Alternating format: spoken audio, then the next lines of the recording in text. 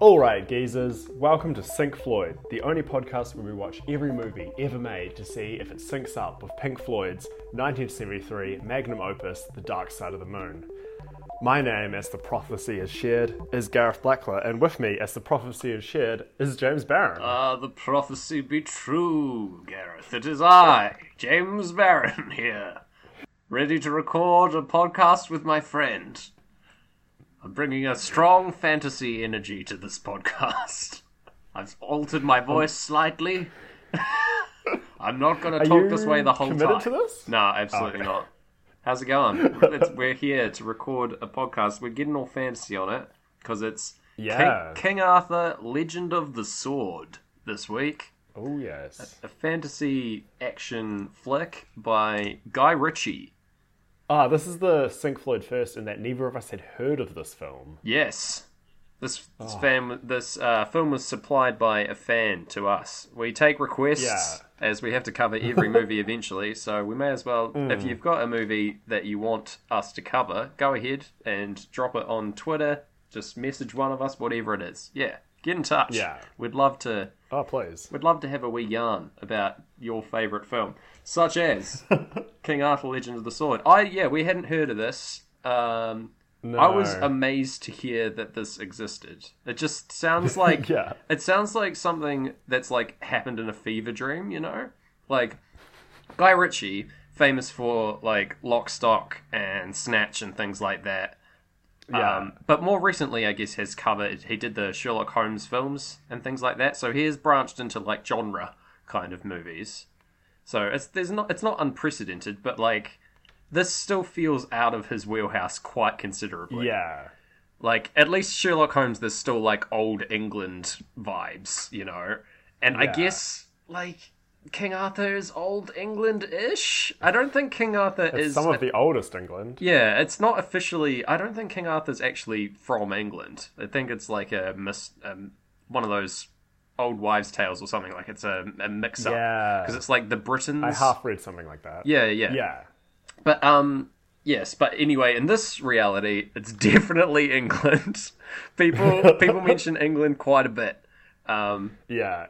And everyone's Cockney, as far as I can tell, by not hearing their voices and only reading their subtitles. Almost all the characters are Cockney. Yeah, there's a lot. Yeah, there's a lot of like very intense, very Guy Ritchie-ish scenes. He doesn't sort of hold back on his style throughout this movie, which I was thankful for actually. Because I'm not the biggest fantasy boy. Yeah.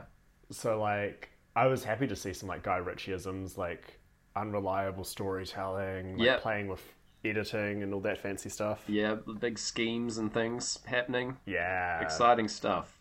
It's, very much... I decided, not knowing anything about this film, that I was going to go in assuming it was Guy Ritchie's masterpiece. Oh, wow. Yeah.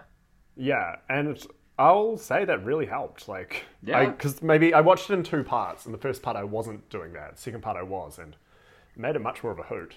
I love the 2-act structure you've given this. It's very exciting. It wasn't even lining up with the album. It was just when I suddenly was too busy and had to pause it. Fair enough.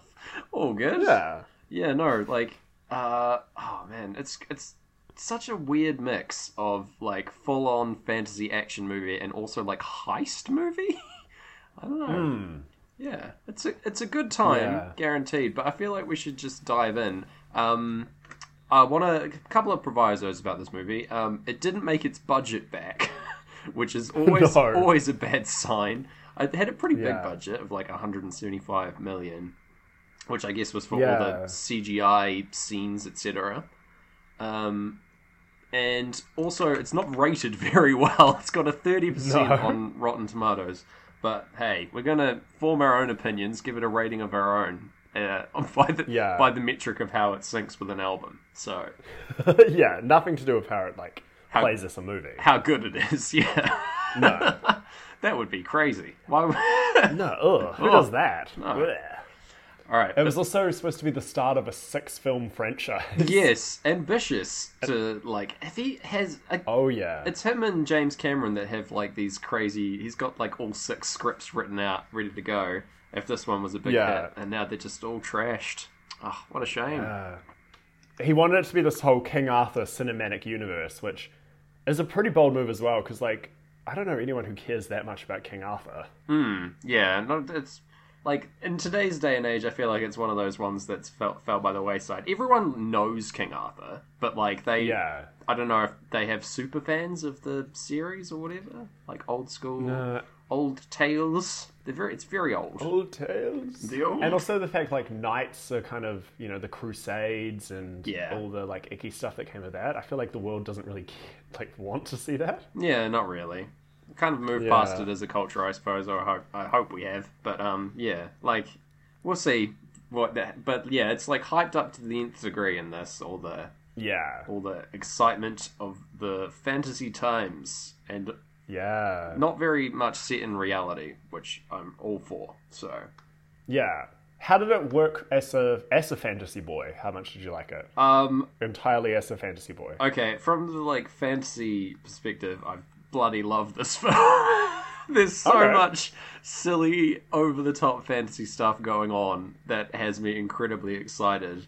I chose this film based on one thing that the fan in question said, which was that it starts out with giant war elephants, which I'm so on board with. But yeah, this whole film plays deep into my loves of over the top fantasy stuff. So yeah. Oh, good. Yeah. Okay. But yay. So I'm ready to talk about it. Let's dive on in, Garrett. Let's go. Yes. Speak to me. So, over the top of, like, some dark, twisted versions of the Warner Brothers logos. Yes, embers flying around. You know you're in for some dark times. Yes. Yeah. Some very Dark Souls energy at the start of this film. We pan up on, like, a big-ass tower, which engulfs in flame. And that, like, that happens as soon as Breathe starts, which is great. Yeah. Yeah, I'm already in safe hands here. And then, yes, the aforementioned attack on Camelot by the mage sorcerer Mordred and his mega elephants. I'm a big fan of this. Yeah. I'm very into it. These elephants are huge.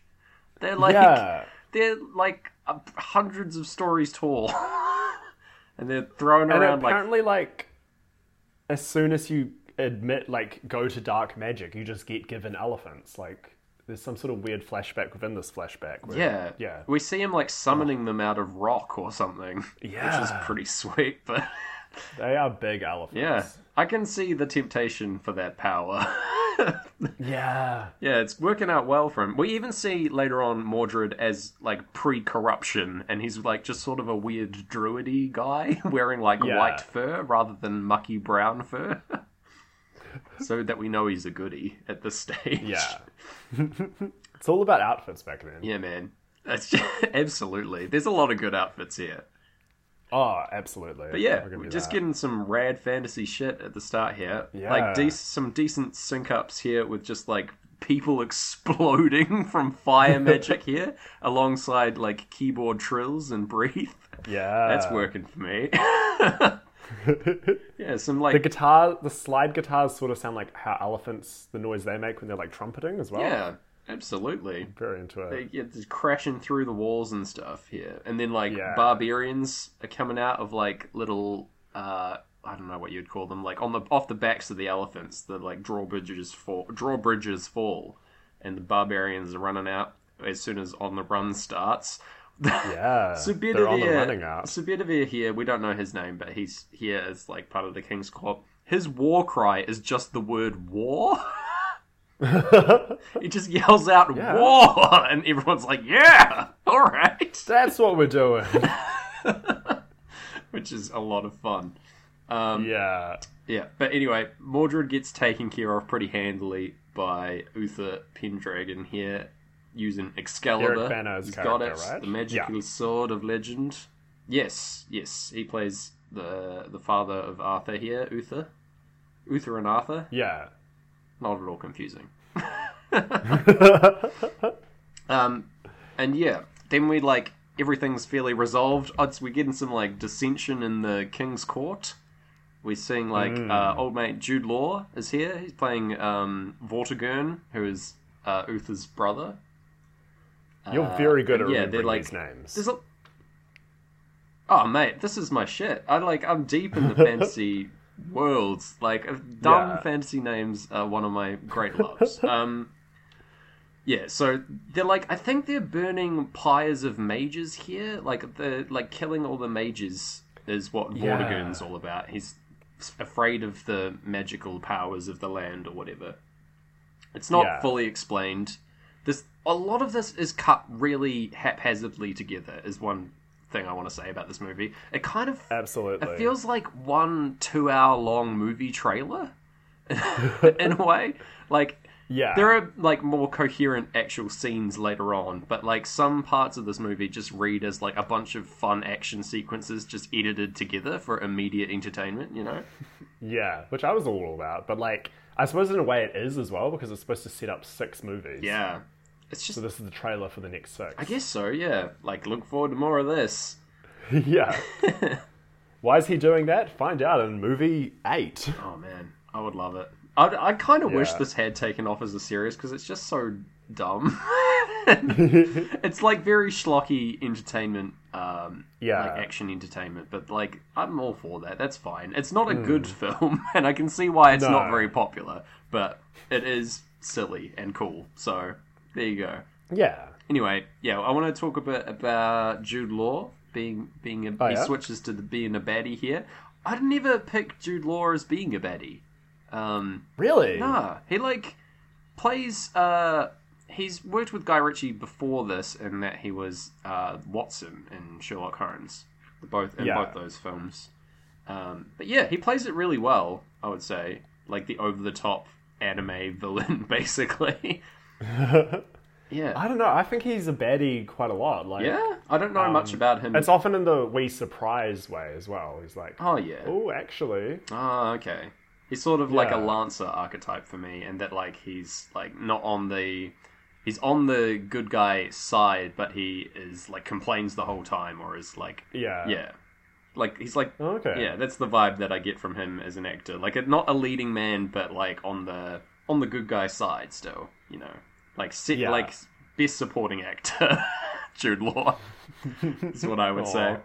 I doubted myself on how much he plays villains. I've searched Jude Law baddie. Roadshow.com.au. 3 times Jude Law was the ultimate villain. Okay. And the first one is King Arthur: Legend of the Sword. There you go. They've got their own baddie board. Yeah. Put them up there. And then the next one is the Young Pope. Oh. So I don't know. Okay. I haven't seen the Young Pope. But no, imagine if we do that next. That'd be pretty great. Yeah. Isn't it a TV show? Is it? I don't know. Who knows? We'll find out. There's no way to find out. No, unfortunately not. You can Google it, listeners. Yeah, you can. We don't have time. We're doing a podcast. Yeah, exactly. Yeah, speaking of time, clocks are going off, and nice. Nothing majorly significant aligns with that, unfortunately. Vortigern's doing like a bit of murder. He murders his wife to make a deal with some sirens. You know, these are the octopus ladies, right? Yes. These are the squiddy ladies. They're sirens officially in the script. I love this take on sirens. I think like same because they're typically like fish people, but like them being like big. There's like a big Ursula from Little Mermaid one, and then there's 2 like younger ones that are swimming around. I love this visual for the sirens. It gives them a more sinister edge, which I like a lot. It's like really creative, eh? Yeah. The only issue was I had just finished the night before reading The Pisces by... I'm staring at it and now I'm having to type it, by Melissa Broder. Okay. Which I didn't realise was mostly incredibly detailed mermaid sex. Oh, alright. Yeah. So okay. I brought that book to work to read like during my lunch break, and my boss was like, "Oh, what's that book about?" And I was like, "Not what I thought it was going to be about." Some hot fishy lovin'. Love it. Yeah. Great. Oh my goodness. Oh no. Well, in this book, the mermaid tale kind of starts a little lower, if that gives you any idea of what it's about. Okay. That's too much information. Goodness gracious. Yeah. Is this a family show? All the podcasts have explicit tags for a reason. Yeah. Yeah. But oh my gosh. And then when these mermaid ladies showed up, I was just like, oh no. Jude Law, no. Jude. Everything appears to be above board in terms sexually. Yeah. Yeah. Thank goodness. But yes, he's doing some murders in exchange for some like demonic power, as you do. Yeah.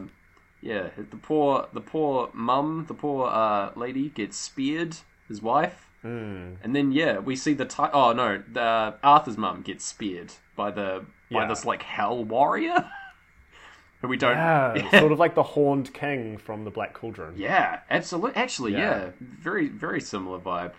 It's got like a really cool always on fire cloak, which I am a big fan of. She gets like speared by like a throwing spear here, and then we immediately see the title card, which is great stuff. And then Arthur's like young baby Arthur's floating away on the boat downriver, gets picked up by some ladies at the docks, and then he gets raised in a whorehouse, as you do, which is like a different take on King Arthur's origin story. Yeah, which is cool. Okay. It's fine. Yeah, a very sped up montage as well. Like everything's just literally being put on like 2 times or 3 times. Yes, this is super Guy Ritchie. He does this a whole lot, where it's just like fast motion montage of things happening, and also overt sound effects through this as well, which we can't hear. Oh yeah, way over the top. But yeah, this is his sort of signature thing, having either like narration over a scheme playing out, or like very fast-paced montage. This playing over the like chill ass time signature change in time is kind of weird. This is the first. This is the first movie we've had where a guy is shirtless and just punching his own chest to Pink Floyd. What was that? Sorry, I'm disappearing. James disconnected from rage. Oh mate, I rage quit from this podcast. Always. You're like, mermaid sex I'm okay with, but if a man's punching his own chest, ugh. Oh yeah, his weird like punch dance. That's I don't know what this is about. A lot of apparently he was just doing it, and Guy Ritchie was rolling camera, and that's the shot they kept. Yeah, fair enough. He's really putting in. He's really going for it, so I would use it. Yeah, if I got that on film, because it's like going for like a solid like 20 seconds at least. Yeah, he's freaking out. A lot of the IMDb trivia for this movie is just about how buff this actor got. Like about him like challenging himself to do over 500 push-ups a day and stuff, and I don't care about that machismo. There's a lot of like machismo kind of stuff in this movie actually. Yeah, it's an overtly macho movie, which I'm not a huge fan of. Absolutely, but I guess, do any female characters have names? Because the mage doesn't. No, this is another Guy Ritchie thing, and that like no female characters with names, no female character over the age of 30. Like it's the sirens are just the sirens. Maid Maggie has a character name coming up. Oh yeah, she's Maid Magdalene. Is that right? Mary Magdalene? I think no. That's from the Bible. Yeah, it's not that. That's from Guy Ritchie's next film, The Bible. Anyway, there's Maid Maggie has a name, I guess. Yeah, but not a major role. Yeah. Anyway, the screamy punch dance is going at the end of time here. Very good. He's having some dreams about his parents' deaths as soon as Great Gig starts up, which is like a more somber kind of feeling. This like flashback plays, I think, 5 or 6 times in varying length. You get slightly more and more, but they still show you most of it that you've already seen each time. Yeah, you kind of get the picture, but it's very important to Arthur's character, I guess. This it was a pivotal moment in his life, so we see it quite a bit. And he's like blacked it out, which is kind of interesting. Yeah, each time he remembers more, and he needs to like go through the legend of the sword to remember it. Yes, it's the only way. The prophecy. There is a prophecy. Oh, he's back as well. Like the sirens talk about like how you cannot deny the return of the king. You know, that kind of vibe. Yeah. That's happening in the very next scene actually, because the water like recedes, and reveals the sword and the stone here. Yeah. Excalibur is just wedged in a stone, and that he's old Vortigern's like, oh no, what does this mean? And this, oh shit! And the sirens are like, don't worry, it's fine. But if you want some help, you know the price. So he'd have to do another murder of someone close to him in order to get their help again. Anyway, we're back at the old whorehouse here. Yeah, we're dealing with some black legs, which is the name of the guardsman in this world. I love that. a lot of good names actually. Old mate, Lord Bolton is here. I just want to look up. I don't know his actor name. There's quite a few. There's two that I can recognize. Possibly three people from Game of Thrones in this film. Yes. Yes. So the guy that plays Jack's Eye, the head of these guardsmen, is Lord Bolton. In Game of Thrones. Which is cool. And also, he's some sort of lord, I assume. Yeah, pretty much. Okay. And this is how I learn about Game of Thrones from you. Okay. I'll give you the Cliff's Notes later. Goose Fat Bill is also from Game of Thrones here. Yes, he's also in The Wire. Yes, he's Littlefinger in Game of Thrones, for perspective. His character I can't remember in The Wire. Okay, great. And yeah, he's hiding out in the brothel here, just hiding from these guys, but he's notorious for getting away, and that's why he's called Goose Fat Bill. Goose Fat? The funniest name. A lot of other things get away. They didn't have to call him that. I guess it's he's covering himself in goose fat and squeezing through jail bars or whatever, but maybe that's something that happened. That's the reason. Yeah. But everyone has really dumb, overt nicknames throughout. It's amazing that Arthur gets away without one. But yeah, anyway, he gets captured, and then Arthur's like, "You're in good hands. It's all good." So yeah. Later on, he weasels his way out of it, so it's fine. He goose fats his way out. Yeah. This next... And we get... Oh, yeah, go. Oh, sorry. No. Go. Oh, we're just about to say the same thing, aren't we? Probably. This very stylish Guy Ritchie... Arthur's getting, interrogated, and it's kind of going through all his tricks. There's rewinds as he has to correct his story, to sped up things. We're meeting all kinds of characters, just having a lovely day. Yep. Heaps going on here. Yes, this is probably the most Guy Ritchie-ass bit in the whole movie.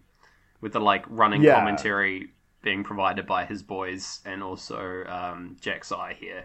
Just, covering this, weird encounter with the Vikings, etc. Just, one day's events. But yeah, this feels like it's ripped straight out of, Lock, Stock or something, which is pretty cool. Yeah.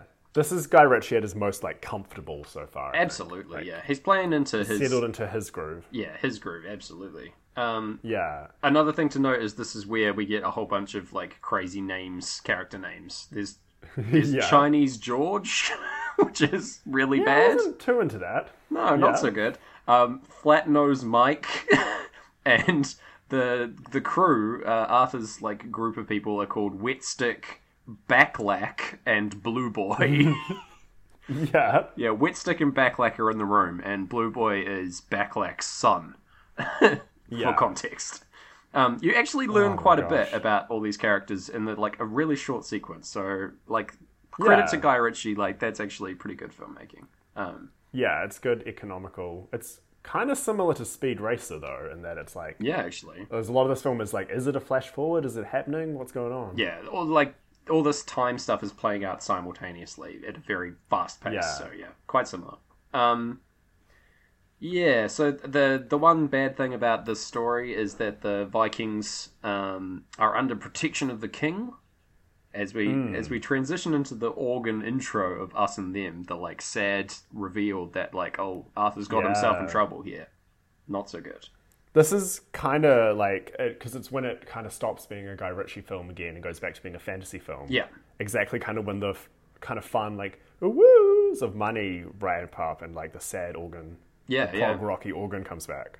Yeah, we're it's transitioning out of the fun excitement of money into Us and Them. Yeah, match is pretty good. Pretty good. Yeah, so next is just Vortigern being a baddie. He's he can turn this candle on with magic. I think that's a holdover from the sirens. He doesn't have a lot of magical power, later on he like summons a fireball, but like Yeah. yeah, he just like flicks this candle on to show that he's still a magical boy. I don't know. It's not super important, but I just thought it was strange. No.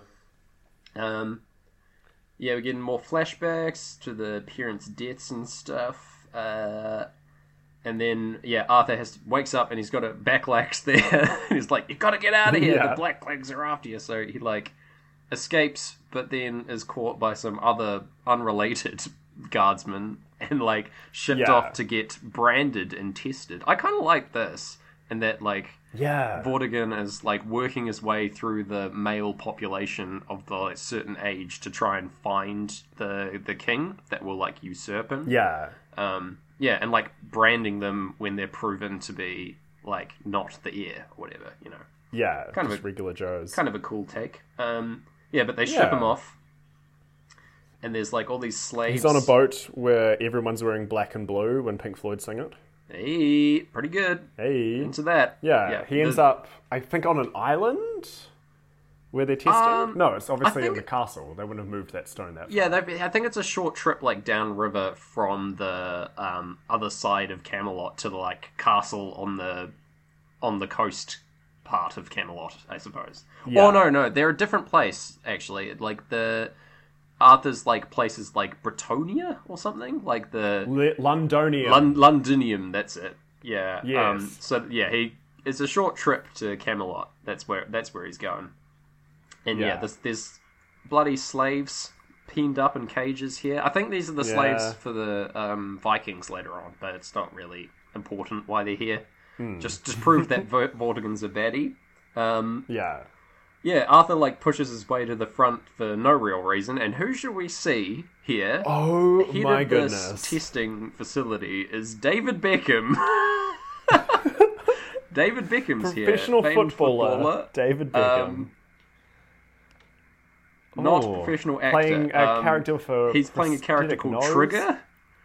Yeah. Yes. Oh my goodness. It's incredible stuff. His high little voice, like, telling Arthur how to grab the sword, very entertaining.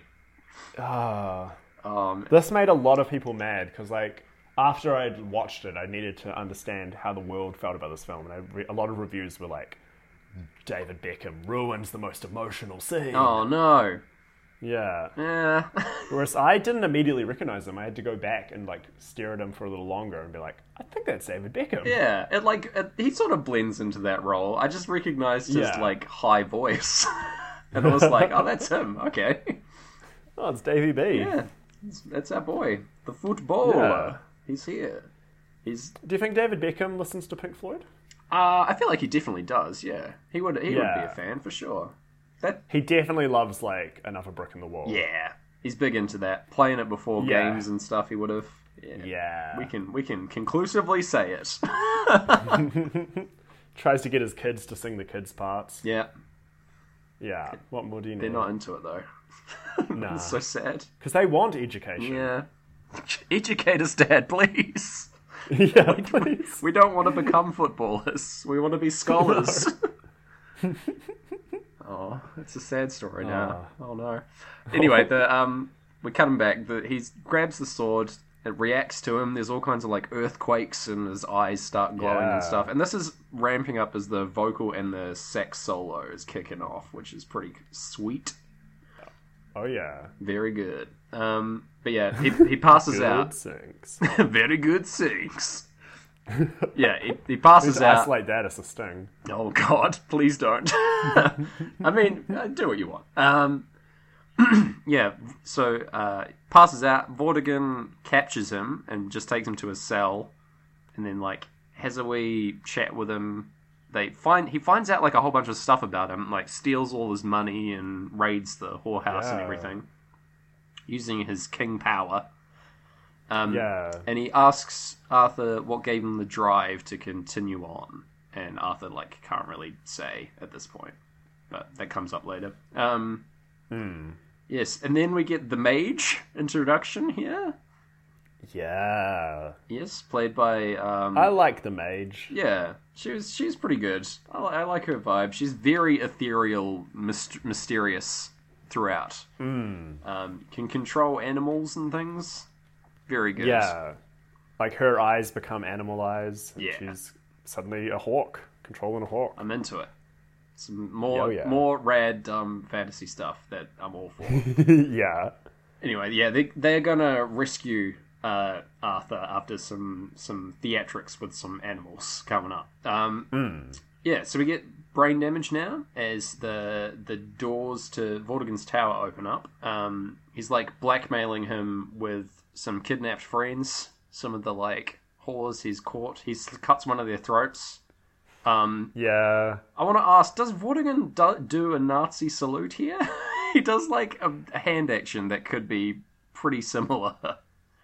It's like, it's close to that, but it's also like a weird kind of synchronized dance he's got everyone doing. Yeah, he makes everyone do it. I think it's supposed to evoke the Nazis salute, but Yeah. and be a bit like overt, like this guy's a bad boy. he's a nasty evil man. If you didn't catch that, yeah. It does sync up perfectly with a nice little drum fill though. So All right, we'll take it.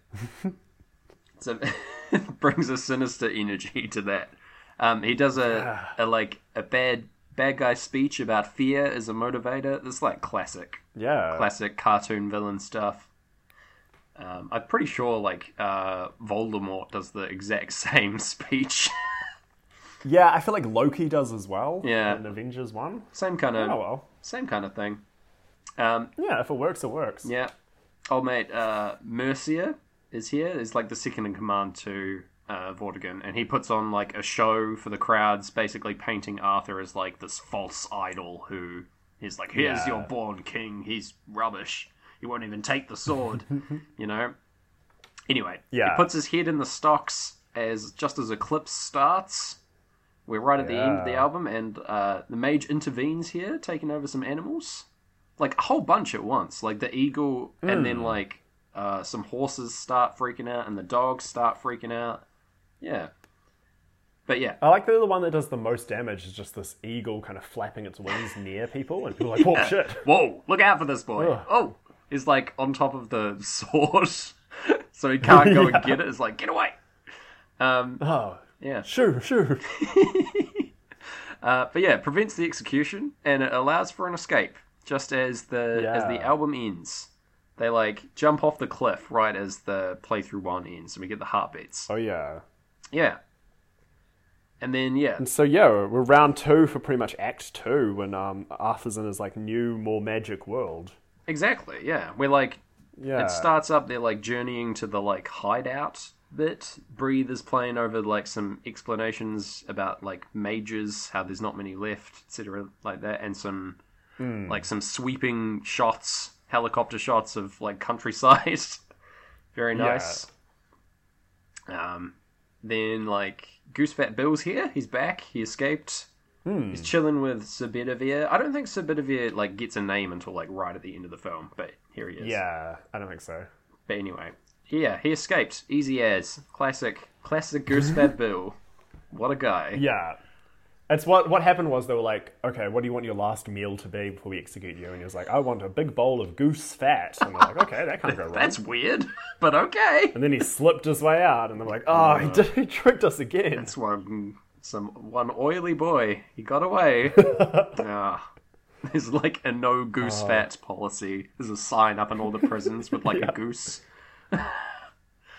No goose. Pretty great. And he's like, what about duck fat? And like, okay. All right. Gets away again. Various fats as his escape methods. Various fats bill. Yeah. Doesn't have the same ring. They've like raided his home and killed everyone, I guess. It's really bad. Yeah. Not great. Not fun. Yeah. But yeah, they're trying to get him to use the sword, but he like just passes out again. Goose Fat Bill gives him a good slap in the face before this. Pretty ruthless. The sword fight that they have is also really terrible. This is a trope of fantasy movies where like the sword fighting's awful. They just like always like really big, wide, arcing swings, which I guess is good. Like it looks cool from like what people think sword fighting would be like, but like leaving yourself exposed when you've got a sword is like such a bad idea. Like, Yeah, I thought that. Yeah. Do you think it's also maybe like to show Arthur doesn't know how to use the sword yet? Maybe, but like Goose Fat Bill's doing the same thing. It's just like a Yeah, Hollywood sword fighting thing, I think. But yeah, bit of a shame. Yeah. Bad sword play, Yeah. but hey, that's alright. A lot of other films are guilty of the same sins, so, you know, Yeah. you can't ask for too much. Anyway, the mage she starts doing some like magics to figure out what the beef is with Arthur and the sword. She's like scans into his memories or whatever, and then she figures out like, he's not ready to face this one thing in his past, you know? Yeah. And that's why the sword's rejecting him, or he's rejecting the sword. That's actually what she says, I think. Yeah. But yeah, okay, so they send him on a perilous quest, Gareth, through the Darklands. I loved this. Yeah. He isn't going to the Darklands. Welcome to the Darklands. Yep, this sequence, okay, so there's about like 15 cuts in 10 seconds in this like one bit. It is really hard to watch. It's where it's at its most like movie trailer, I think, this sequence. Yeah. Whole bunch of really silly fantasy things. There's giant bats, giant snakes. Yeah. There's the rodents of unusual size from Princess Bride make an appearance. Yeah. There's another good little... It might even be the same drum fill. No, it won't be, but there's another good drum fill that plays as soon as he sees a real big bat, and I was like, yeah, that bat loves those drums. Pretty great, yeah. This is throughout time, because we get the clocks going off as soon as that like insane sequence happens, which I'm all for. Yeah. It's a hectic sequence to match the clocks all going off, so... Oh, yeah. For it. The idea is I that... will say with... No, you go ahead. No, I'm so sorry. I will say, like, the drum fills this whole movie have been really in sync, and I think the reason is this whole show we've been saying Nick Mason is the keyboardist for Pink Floyd, and he's the drummer. Oh no, we've screwed it up. Our very limited Pink Floyd knowledge has been revealed. Oh no. How buff is that? That is not good. We'll take it, it's fine. But yeah, he's making his presence known to be like, guys, excuse me. You somehow knew that I liked fast cars, but you didn't know what instrument I played. Oh, dang. Future boys on the podcast, listen to me. It's the only way. Yeah. He's talking to us in the only medium that he can. Yeah. No. Oh dear. Yeah. The idea of this traveling to the dark place, whatever it is, Darklands. The Darklands. The Darklands, is to break down his old self, I guess, or to like get him to face whatever it is that he's like blotting out. He gets to like a magic altar, which makes him see what's going on in the past. Just as like 3 wolves are coming to get him. Yeah. They just back off. He's like, he made it. Never mind. Bugger. Oh, we can't get him on the altar. That's rude. We'll get him next time. Never mind. Yeah. These wolves just inexplicably don't come back as well, which is great. Yeah. I think like the altar just appears somewhere else later on, which is pretty nuts. But yeah, we get Why not? We get a more complete version of the flashback here, where Mum gets killed and Dad is fighting the Hell Warrior, is what I've got in my notes. It's like, why not? We see the big CGI budget of this film coming up throughout this fight. Yeah. He's got like a weird like double scythe thing, which I've never seen before. But yeah, I do like we see he throws the sword up into the air and it impales him through the back of the neck, and that turns him to stone. It makes him the sword in the stone rather than I think that's a pretty cool take, honestly. I don't know if that's in reference to an actual legend, but like I like it. If not, like if that's something that Guy Ritchie invented for the script, I think that's pretty cool. Yeah. Yeah. And my note for that was just cool. Yeah. Sweet. I could do that for like the whole movie, I think. That would like sum up this podcast pretty quick. You've just got a couple A4 sheets where you just written cool, full stop. Cool, full stop. Yeah, I could do that. So maybe next time. Yeah. There was a couple things like Eric Bana, before impaling himself, says, "Run, son," and then Pink Floyd say, "You run and you run." Oh, nice. Yeah. All right, I like it. And then the sun is the same. Yep. In the relative way. The sun O, sorry, is the same as his father in terms of being gifted with the blade. Yo, the Legend of the Pink Sword. Floyd. Pink Floyd. The Legend of Pink Floyd. I love it. Yeah. And then they say the song is over when the magic of the sword gets trapped into the stone near Ecbana. Yeah. Thought I had something more yeah. to say. No, apparently not. Right. No, turn to stone. Turn to stone, mate. Sorry. I think if any band were most likely to get turned into stone for a couple centuries and then have to turn back, it would be Pink Floyd. Yeah, I reckon. Yeah. Yeah, that makes sense to me. And like the album cover is them we don't need to like explain why. no, the album cover is them like all like made like them as statues frozen in time Yeah. with like a big sword. Covered in moss. Yeah. I'm into it. Yeah. So yeah, the Mage Tower is the next bit. It's being built by Vortigern. This isn't like properly explained, but I think it's Mordred had a big tower, and that's what gave him his fireball magic. How he Yeah. could control the big elephants, etc. And so Vortigern's like copying that, trying to do the same thing. Yeah. I, There's that classic, like, he's building a big phallic tower, he's Yeah. a villain kind of thing as well, but we don't need to talk about that. Nah, we're gonna move We've on. already discussed enough mermaid sex. Yeah. We gotta do a mermaid sex spin-off podcast where Oh, God. yeah. Look forward to that. It's you, me, Guillermo del Toro, Oh, and yeah. Melissa Broder, who wrote the Pisces, just like Just hashing it out. getting into how it works. Yeah, how would it go Oh, down? we'll get the people who made the Lighthouse in there as well. Okay. Man. Anyway, That's a stacked cast for a podcast. yeah. Man, everyone's gonna be There was a talking. New York Times article about like why is there so much people wanting to have sex with fish in pop culture at the moment, and they Yeah. couldn't figure it out. We'll get to the But bottom they of did it. come away. Yeah, they came away with like people don't usually want to have sex with fish when society's going wow. So you know, That's a great point. Like, Yeah. it's like, oh man, things are turning to shit. I've got to seek new avenues for enjoyment here. yeah. Got to think Going outside to the the box. aquarium. Yeah. Goodness gracious. Oh dear. Yeah. Anyway, we've Jude Law starts yelling at his guard exactly when the great gig vocals come in. yeah, he does. He's like very Claire pissed Torres off about vocals. like this tower not being built. Yeah.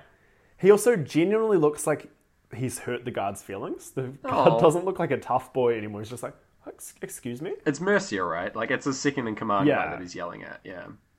Yeah. Poor I Mercia. just was like, oh. He gets a rough relatable. go of it in this film, actually. Yeah. Yeah. Let's move on. Old mate, Yeah. the boys Backlack and Wetstick have shown up at the hideout. I just love saying their names. Yeah. Yeah, they're like updating Arthur on like all the bad stuff that's been going on. Mm. They introduce a character called Mischief John. Yes, I wrote that down and I was like, what does that mean? But yeah, you're right. We just Such know a good name. everyone just knows who Mischief John is apparently. Oh, it's I'm yeah. gonna start calling you Mischief James. Oh, I kind of like it. It Yeah. it sets a lot of expectations up though. I'm happy with that. I'm okay with Yeah. that. Not so much with the association with Mischief John and his antics, but that's No. fine. He was a bad dude. Anyway, yeah, poor Blue Boy is here as well. He just sort of gets ordered around this whole film. This little kid, Backlack's son, not so good. No. But yeah, Arthur resolves. He's like, all right, so I'm they going to get kill the their- king. Here we go. Yeah. They get their, like, scheme going to money.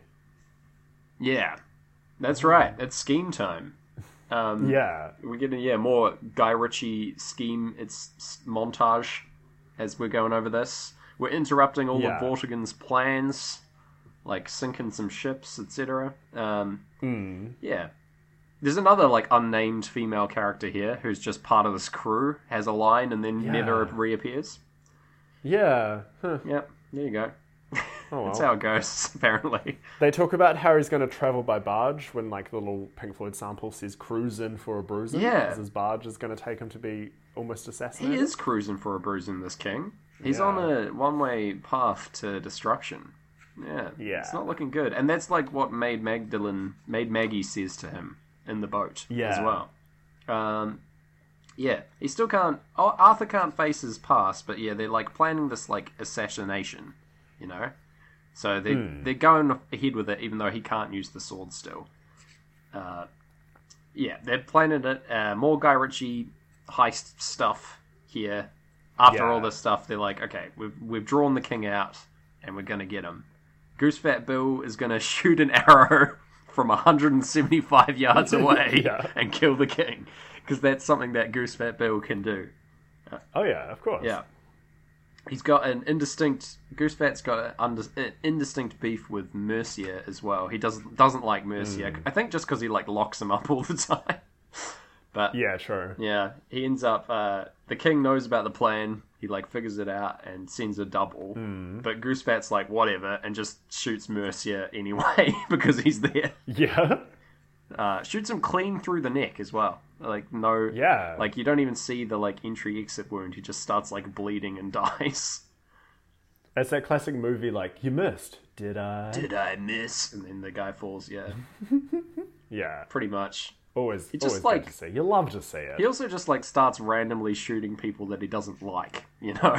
Yeah. Yeah, and that happens alongside the good manners don't cost nothing ad-lib line again as well. Yeah. It's not good manners, just to be popping off random black legs. Absolutely not. Not at all. No. Got a lot to learn, Goose Fat. Alright, and then they start escaping. In a blink and you'll miss it, like, shot, one of these extras has the biggest burgundy top hat. I missed that. I did blink. It is massive. Like, it's really hard to find. About 1 hour, 14 minutes into this film, people, if you want to look up this boy. It's a ridiculous hat. It's great. I only caught it, like, very quickly, but I was just like, oh, I've got to make a note of that. I love him. Yeah. Tell me more about this haberdashered man. It's fantastic. Well, if they'd got their 6 sequels, he would have been in them. Oh, he would have been a vital character. He's a plant for the next for movie 4. Yeah, old mate Backlack gets stabbed, and then he finds his own way back to the safe house. There's some really, really bad shoulder-mounted camera shots. A lot of films do this. Like with The Hobbit, they had the like GoPro footage, and here they use the shoulder shots, and they all say the same line. They've all been like ordered to just like yell out "move" and nothing else, and they play that 4 times. Like it's really bad. But yeah, there's we got all these shots. We better use all of them right here. Yeah, people want this movie to be real long, right? Yeah. We've spent the money. We better, show that we did. Yeah, show your work, I guess. Yeah. Yeah. And the line, what the fighting's all about, plays over there as well. Yeah. When they're getting chased down. They bust into like a seamstress shop. And old mate Rubio, who I don't think I've mentioned before, he's like a blonde kid. He's not doing so hot. He's like, I think he's been stabbed or like roughed up as well. But yeah, he like sacrifices himself to get the others pass. Yeah. Yeah. Yeah, Rubio's not super important. He's had some lines. He's on Sir Bedevair's crew, but like he's just sort of a backgroundy guy. Meanwhile, we arrive at Chinese George's Kung Fu Zone in the middle of Britain, in Britonia. Which is my favourite part of here. the theme parks. Yeah, the Kung Fu Zone. Very enjoyable. Yeah. All these boys are like ready to fight some blacklegs, and they're all way too macho to like escape down this hole. They're all saying like, "Oh, I'm afraid of the dark. I can't do it, mate." Oh, it's some silly stuff. Yeah. And even Arthur seems to be like, we get brain damage starting up as this battle starts. Just like random kung fu people fighting these guardsmen. Arthur like faces his fears as I think the inspiration is that the like mage gets a knife to her throat. So again, like a patriarchy kind of motivator here. Bit bad, but yeah, he's like, oh, I've got to face my fears, and he uses the sword in a great display of CGI tech. lots of like shock waves. I think the powers of the sword are that like it can cause massive shock waves, and it also like slows down time by about half. Okay. And then it's like also like indestructible, I guess. It can shatter. Yeah. It can shatter other swords and things like that. But yeah, it's that appears to be the extent of the powers. Pretty good though. Yeah, he like takes down a whole bunch of Blacklegs, and then they escape down the hole. Yeah, that's pretty much it. There's a moment where like everyone just kind of looks around at each other, like, "Holy moly, that sword!" Yeah, and it's almost like Guy Ritchie was just like, "I made this movie, this fantasy movie. Whoa. Look at that! Look at me, guys! Look at me! I've got all this. Pretty cool. I've got all this money, guys. I'm gonna use it all." Yeah, pretty fun. Yeah. Oh mate, Blue Boy is back. There's like a sort of subplot here where he like wants to find his dad because his dad Backlack's been stabbed and is trying to make his own way back home. Yeah. It's like it's sort of shoehorned in, I feel like. He's like the heart of the movie in that like he's like, "Oh, go on without my son." You know, that kind of vibe throughout. Yeah. And then everyone's seen the sword, so they're all backing Arthur now. They're all like, "Oh, yeah, this is the true king, the guy with the magic sword, obviously." And so yeah, they're all like rioting in the streets, very intense stuff.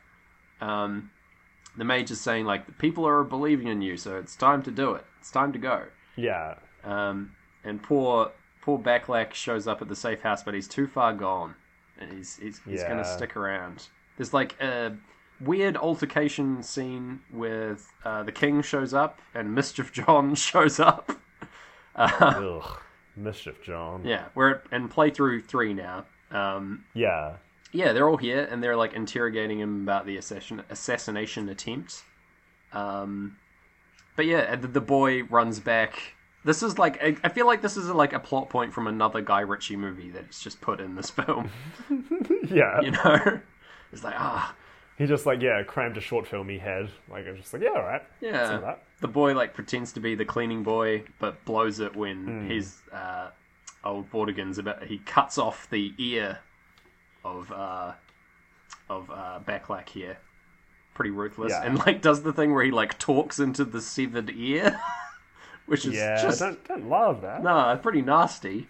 Yeah, very villainous. Very villainous. It's again, like I feel like this is the kind of thing that could happen in like Lock, Stock, you know? Yeah, for sure. But old mate Backlack, he gets his throat cut. Very sad. The boy gets like saved by Arthur, and then they drift off into the fog. Yeah, Blue Boy like doesn't really show up again, but like apart from holding the crown at the end. But that's the end of his story. Very sad. Yeah. Oh yeah, actually. Yeah. Look. Because of this... So then... no, you go, yeah. Alright. No, you were going to do some film analysis. Okay, yeah. I was just saying that, like, this is kind of a weird thing in that, like, Arthur's, like, mad at the sword here. Yes, yeah, that's what I was going to say as well. I don't really understand. He doesn't want it for some reason. I guess. Maybe he can't face being the king, but he buries it in some mud, and then a magic mud lady brings him underwater and shows him his mistake. Yeah, this is the Lady of the Lake, like the classic. Yes, the classic story of how the sword was delivered originally. But yeah, it's kind of weird that it's just in like a muddy puddle. Yeah, but that's magic for you, I guess. Yeah, it's sort of a superfluous sequence here, in that like he throws the sword away, and then like I think within the same minute he has it back. Yeah, but hey, it's fine. On the Run plays over this as well, which is like matches how weird it is. Yeah, for sure. Especially when the clean hand comes out of the mud. It felt very like similar to that sounds of On the Run. Yeah. Yeah, I'll take that. That's all good. Anyway, the plan is now that he's got the sword and it's all good, they're gonna attack the castle. They're gonna go on the front door. You know? And but oh no, Blue Boy is still in the film. He's been kidnapped. Blue Boy and the mage get kidnapped inexplicably. By Mischief John is at the hideout just being a bastard. Yeah. He's like the most Cockney man alive. He keeps saying like "good yes. evening" to people. Yeah. Oh, it's very funny. Talking about like missing dinner with his wife. Yeah, and she's gonna be Oh, mad. mate, it's classic Cockney bants. I'm into it. Yeah, but they. So they, yeah, No, go ahead. they rescue the mage. Yep. Through like King Arthur will be back in a day if you give us the mage. Then the mage goes to King Arthur and does something I've written down as snake magic. Yeah, they trade the sword for the mage here. Because yeah. sword for mage, Arthur for the boy is the deal Yeah. that's arranged. But yeah, then it's like snake magic time. She like Yeah, I loved the snake. it's really good. Like a snake like Yeah. coils out of the mage's sleeve and bites him on the neck. And she says like he's like I don't like snakes, and she's like no one likes snakes, dude. Chill Yeah. out. That snake's right there. Yeah. Be a bit polite. Be nicer to the snake. You're Yeah. gonna love snakes after this next scene, I tell you what. Yeah, there's like a weird sequence where he's delivering himself to the tower. There's like a pop cover of something happening here, like a weird song Yeah, for the actual movie. original music. Yeah, we can't hear it. It's just some strange lyrics Yeah. about returning home, like a folksy song. I don't know. Yeah, and then we're back at the castle. They put him on his knees as the line "Call the faithful to their knees" happens. What? Nice. Yeah, like it. And then yeah. Great Gig is playing, and you think that there's a snake that gets delivered by an eagle to this meeting. Very good. Yeah. And then, but it's just a plant to get the sword like embedded in a pillar. Yeah. Vortigern like So Jude Law kills that snake, and then he's like, this was a mistake. And yeah, can't grab the sword, it's I trapped. said Miss Snake. And then then another Yeah. big old snake shows up. I think this is the snake from earlier in the Badlands Badlands sequence where Oh, okay. he's come back and writhing around the palace, eats Mischief John. Yeah. Just some more fun fantasy stuff. Giant snakes, I'm all for it. Love it. Yeah, I love the snake. The Overly. snake definitely listens to Pink Floyd. Oh yeah, big time. Oversized animals are another one of my great loves. Dumb fantasy Yeah. names and oversized animals. Send them to me. In yes. combination, that's the best possible outcome. Yeah. But yeah, Arthur's not frightened of dying, and they say not frightened of dying. There's like little ad-libby bit. As the snake like bears its fangs at Arthur in a show of respect or power or whatever. And then Arthur grabs the sword, and then his boys are freeing all of Vortigern's slaves in the yard. Yeah, the slaves kind of run out as soon as the vocals and Great Gig kind of kick in. Yeah, it's exciting. It's all ramping up now. Vortigern decides he's like, shit, it's all gone bad. I need to go to the Sirens and do another murder. And so he kills his daughter here, who previously has had a bunch of like caged bird imagery, which is classic like unappreciated daughter stuff, I guess, is the motif that they're going for. She's like locked away in the tower or whatever. But yeah, she gets stabbed. Vortigern seems cut up about it, but I don't know, mate. He's black-hearted at this point. But yeah, he's got to do what he thinks he has to do. You know, he got to turn into a Hell Knight somehow. It's the only way. Yeah, and then Arthur's like he drags the sword along the ground. Very bad for the sword. Not into that. It's not good sword care. The sword itself, I haven't mentioned this, but they've gone for like a Damascus steel sort of design for it, which is like a mythical sword production technique from years and years ago. But it gives it that like cool like rippled patterned effect on it, you know? Yeah, so it's in reference to like an actual like mythical sword making technique that would explain why it's such a great sword, you know. So I think that's cool. That's I think that's a pretty cool touch. Yeah. But yeah, he's not treating it with respect and dragging it along the ground, and then has a big CGI battle against some Blacklegs. This is Yeah. This is kind of like Guy Ritchie using it for action. There's like bunch of like sped up motion and then like still freeze frames of this battle, you know. The camera's like jumping around. It's a lot like, and I don't know if this happens in many video games, but I feel like when you have a cutscene, but you're allowed to steer the camera around, and you're just bored, and you're like, woo. Yeah, actually, pretty similar vibe. This whole like all the CGI scenes, like this fight and later on the fight against the Hell Knight, are all very video gamey feeling. Yeah. Yeah, like it's like classic final boss coming up later on the like Yes. island in the middle of nowhere. Yeah. Yeah, but anyway, it's a fun sequence. Eventually, the Blacklegs like give up and throw down their swords at the exact end of the vocals in Great Gig as well. Oh, yes. Pretty nice. Yeah, money is coming in now as Arthur's he's heading to the tower and the boys are fighting in the courtyard, etc. Yeah, Vortigern's already killed his daughter and then offers her up to the sirens who are into it. There's a really cool... Imagine if they weren't. They're like, nah, never mind. That's not what we meant. Mate, we just wanted some gold.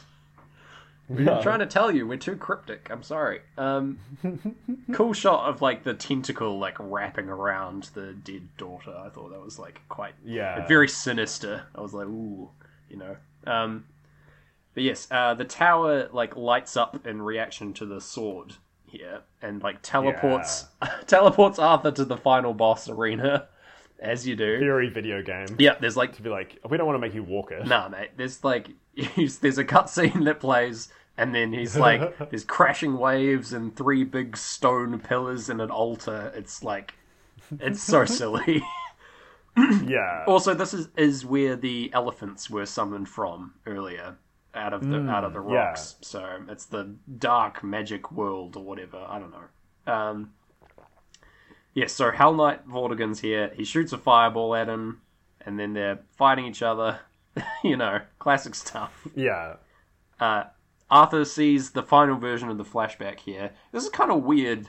It's sort of like he's intervening in his own memory. He catches adult Arthur catches the sword and prevents Uther from dying, which I guess is him like taking up the mantle of what Uther set out for him. It's kind of weird. Yeah, very weird. A bit confusing as to what. Because there's so much magic in here that kind of they haven't dived too deep into.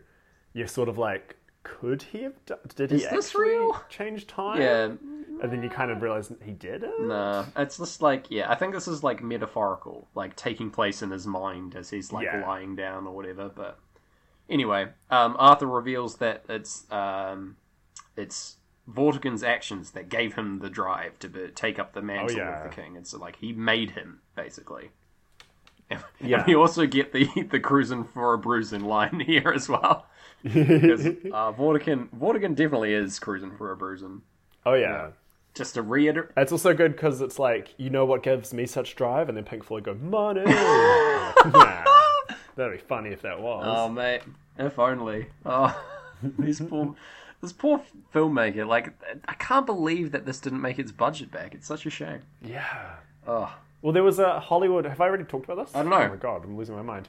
There's a Hollywood accountant who was quoted weirdly by Entertainment Weekly just being like, how did they spend that much money making this movie? They could have made it for like 80 million. Oh, wow. I don't know. What did they do? So maybe there's some sort of money laundering trick. Maybe. I think it just went deep on the CGI would be my bet, but... Yeah. I'm no expert. I don't know. But yeah, that's my take. Anyway, Us and Them, the organ is playing over Vortigern's death. He's stabbed and he crumples onto the altar. Yeah. And that crumbles away. And then, Arthur pieces out, and we've got, like, the end of the film wrapping up now. Oh, yeah. Yeah, there's, like, a funeral for the fallen again. This mirrors the, like, mages getting burned on pyres sequence. Like, burning all the bad guy bodies, I guess. Then there's, like, some weird jokes about the building of this round table. This is These guys have never seen a table before, so they're like, oh, is it a wheel of cheese? Yeah, it's ridiculous that they're like, what is it? I don't understand. It's like, guys, Just look. You can figure it out. It's not that hard. Oh, but anyway, yeah, they're having some. Yeah. Arthur like renegotiates with the Vikings and like leverages having a magic sword basically to get them in line. Yeah, the crew gets knighted to be knights. They all get way more boring names, Yeah. like just Sir William Mate. instead of Sir Goosefat Bill. I mean, Sir Wetstick doesn't really work. Not so good. So, Are you going to call me Sir Wetstick if I call you Mischief James in public? no, I don't think I'd do that. Oh, thank you. I'm too good of a friend to do that, I think. That's good. Yeah. Oh my gosh. Anyway, yeah, that's it. They're sort of doing this knighting, I think, as a setup for the sequel. It's like, here we are. We've got for the sure, table. It's ready to go. It's time for more adventures. Get excited. Yeah. Yeah, that's kind of it. We just see like the eagle fly away, and he gets crowned and holds the sword up for everyone to see. Remember the sword? Yeah. Here it is. The legend of it. The legend of the sword. And that's it. We get Yeah. it's credits time. Easy. What? Oh my goodness. What a film. What a What a What a film. romp. What a The weird thing is, because he made this, is probably what was the proof of concept for Guy Ritchie to then make his next film. yeah. This live action remake of Aladdin. Yeah, I can't believe that was him as well. Like I Yeah. haven't seen the live action remake of Aladdin, but from what I Me hear, neither. it's not very Guy Ritchie-y. So maybe he Yeah. reins it in. I don't know. We'll see. Because then he makes the most Guy Ritchie film ever next with Oh yeah, The Gentleman. The Gentleman. Yeah, that's like Guy Ritchie. Here are all my favorite actors. You know, Yeah. it's kind of like an American version of his film. But anyway, Yeah. yeah, that's it. Cool. Yeah. What do we think? What do we think? How did it sink, Gareth? Why have we not said that before? That's such a good little catchphrase. I'm going to say it every time from now on, if I remember. Yeah, which knowing us, we'll completely forget. Like, we forgot to mention that we faked our own deaths Yeah, a few episodes ago. yeah, Anyway, it's fine. It's all good. what did we think? How did it sink? Yeah, there were a lot of good syncs, I thought. Like, Yeah. synced up pretty well. Like, lots of musical sting syncs and also, like, just lines lining up with things happening on the screen. Gosh, what we're doing is a silly idea. I just, like, caught myself saying these things. I'm like, man, this is bizarre. But anyway, Yeah. It did sync pretty well, I think. Pretty good. Yeah. I think it's the similar thing to what we had in Speed Racer, where it's so bonkers that it distracts a little from the sync. Very true. I would say it's not on the same Yeah. level as Speed Racer, and that like No. it's not flying by at 1,000,000 miles an hour. There is still like a bunch of action throughout, but it's not like I was able to catch like I wasn't like run off my feet taking notes for this one as much as I was for Speed Racer, you know. Yeah. But yeah, I think pretty good. I feel good about it. I want to go 7. I'm feeling a I'm going to go 7. decent yeah. 7 Clean out of 10. 7. A decent clean 7. Mark it on the graph. Decent clean 7. Nice. Cool. Yeah. Anything else we need to do? Any podcast dirty laundry we need to air before? I've got the dirtiest laundry to air, Oh. James. Last week, I promised us I was going to work out how many hours we've listened to Dark Side of the Moon doing this project. Oh my god, am I ready to find this out? Oh, I'm excited to. Are you staring out of a window at the moment? I am wistfully, absolutely, as good, is my good. want. Okay. So we've spent 1,502 minutes No. listening to Dark Side of the Moon, No, which is 25 hours and 2 minutes, or 1 day, 1 hour and 2 minutes. wow, Yeah. that seems like too many. I know, Oh right? my god, that's out of control. Yeah. Okay, well, it's like, what is it? We're a tenth of the way to becoming true experts. That means Exactly. 10,000 hours is the classic, right? We will know this album succinctly inside and out by that stage. Man, I can't believe how quickly we reached that number. Okay, cool. I know, right? Oh.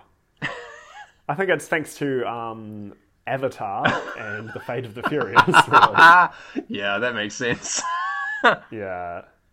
Oh, wow. Okay. I'm okay with it for now. We'll see how worn down we are coming up. But yeah, Well, it's going to get to the point where we don't need to hear Dark Side of the Moon because we can just know beat by beat what's happening. it'll be playing inside our minds. Yeah, we'll be able to like Yeah. sync it from within. Very exciting. It'll become part of We'll our dream being able DNA. to sync from within. Yeah, sync from within. All right. You got the only thing left to do is to tell me what we're doing next week, Mace. Okay. Lay it on me. I'm all ears. All right. So, a lot of what we're trying to do is we're trying to connect the album with something. We're trying to find something that all along no one knew was the perfect double of this album. It's like we're trying to like reconnect long lost twins in a big way. Yep. And it reminded me of these two twins who got reconnected at a summer camp. Okay. Yeah. So that's why we're watching The Parent Trap. I put it together halfway through there. I'm pretty happy with that. Oh, good job. Oh man, great. Okay. Are we watching the original Yeah. or the one with the two Lindsay Lohans? The one with the two Lindsay Lohans, please. Okay. 1998's The Parent Trap. All right. Sweet. Lock it in, listeners. Yeah. Oh, Catch it's going to be a good time. us at Sync Floyd Pod on Twitter. At Sync Floyd Pod everywhere else, I think, as well. Syncfloydpod at gmail.com. Yeah, that's it. Until then. Yeah. Oh, until then, I've been Gareth Blackwell. And I've been James Barron. And we'll see you on the dark side of the moon. On the dark side of the moon. Whoa. Very sensual this week.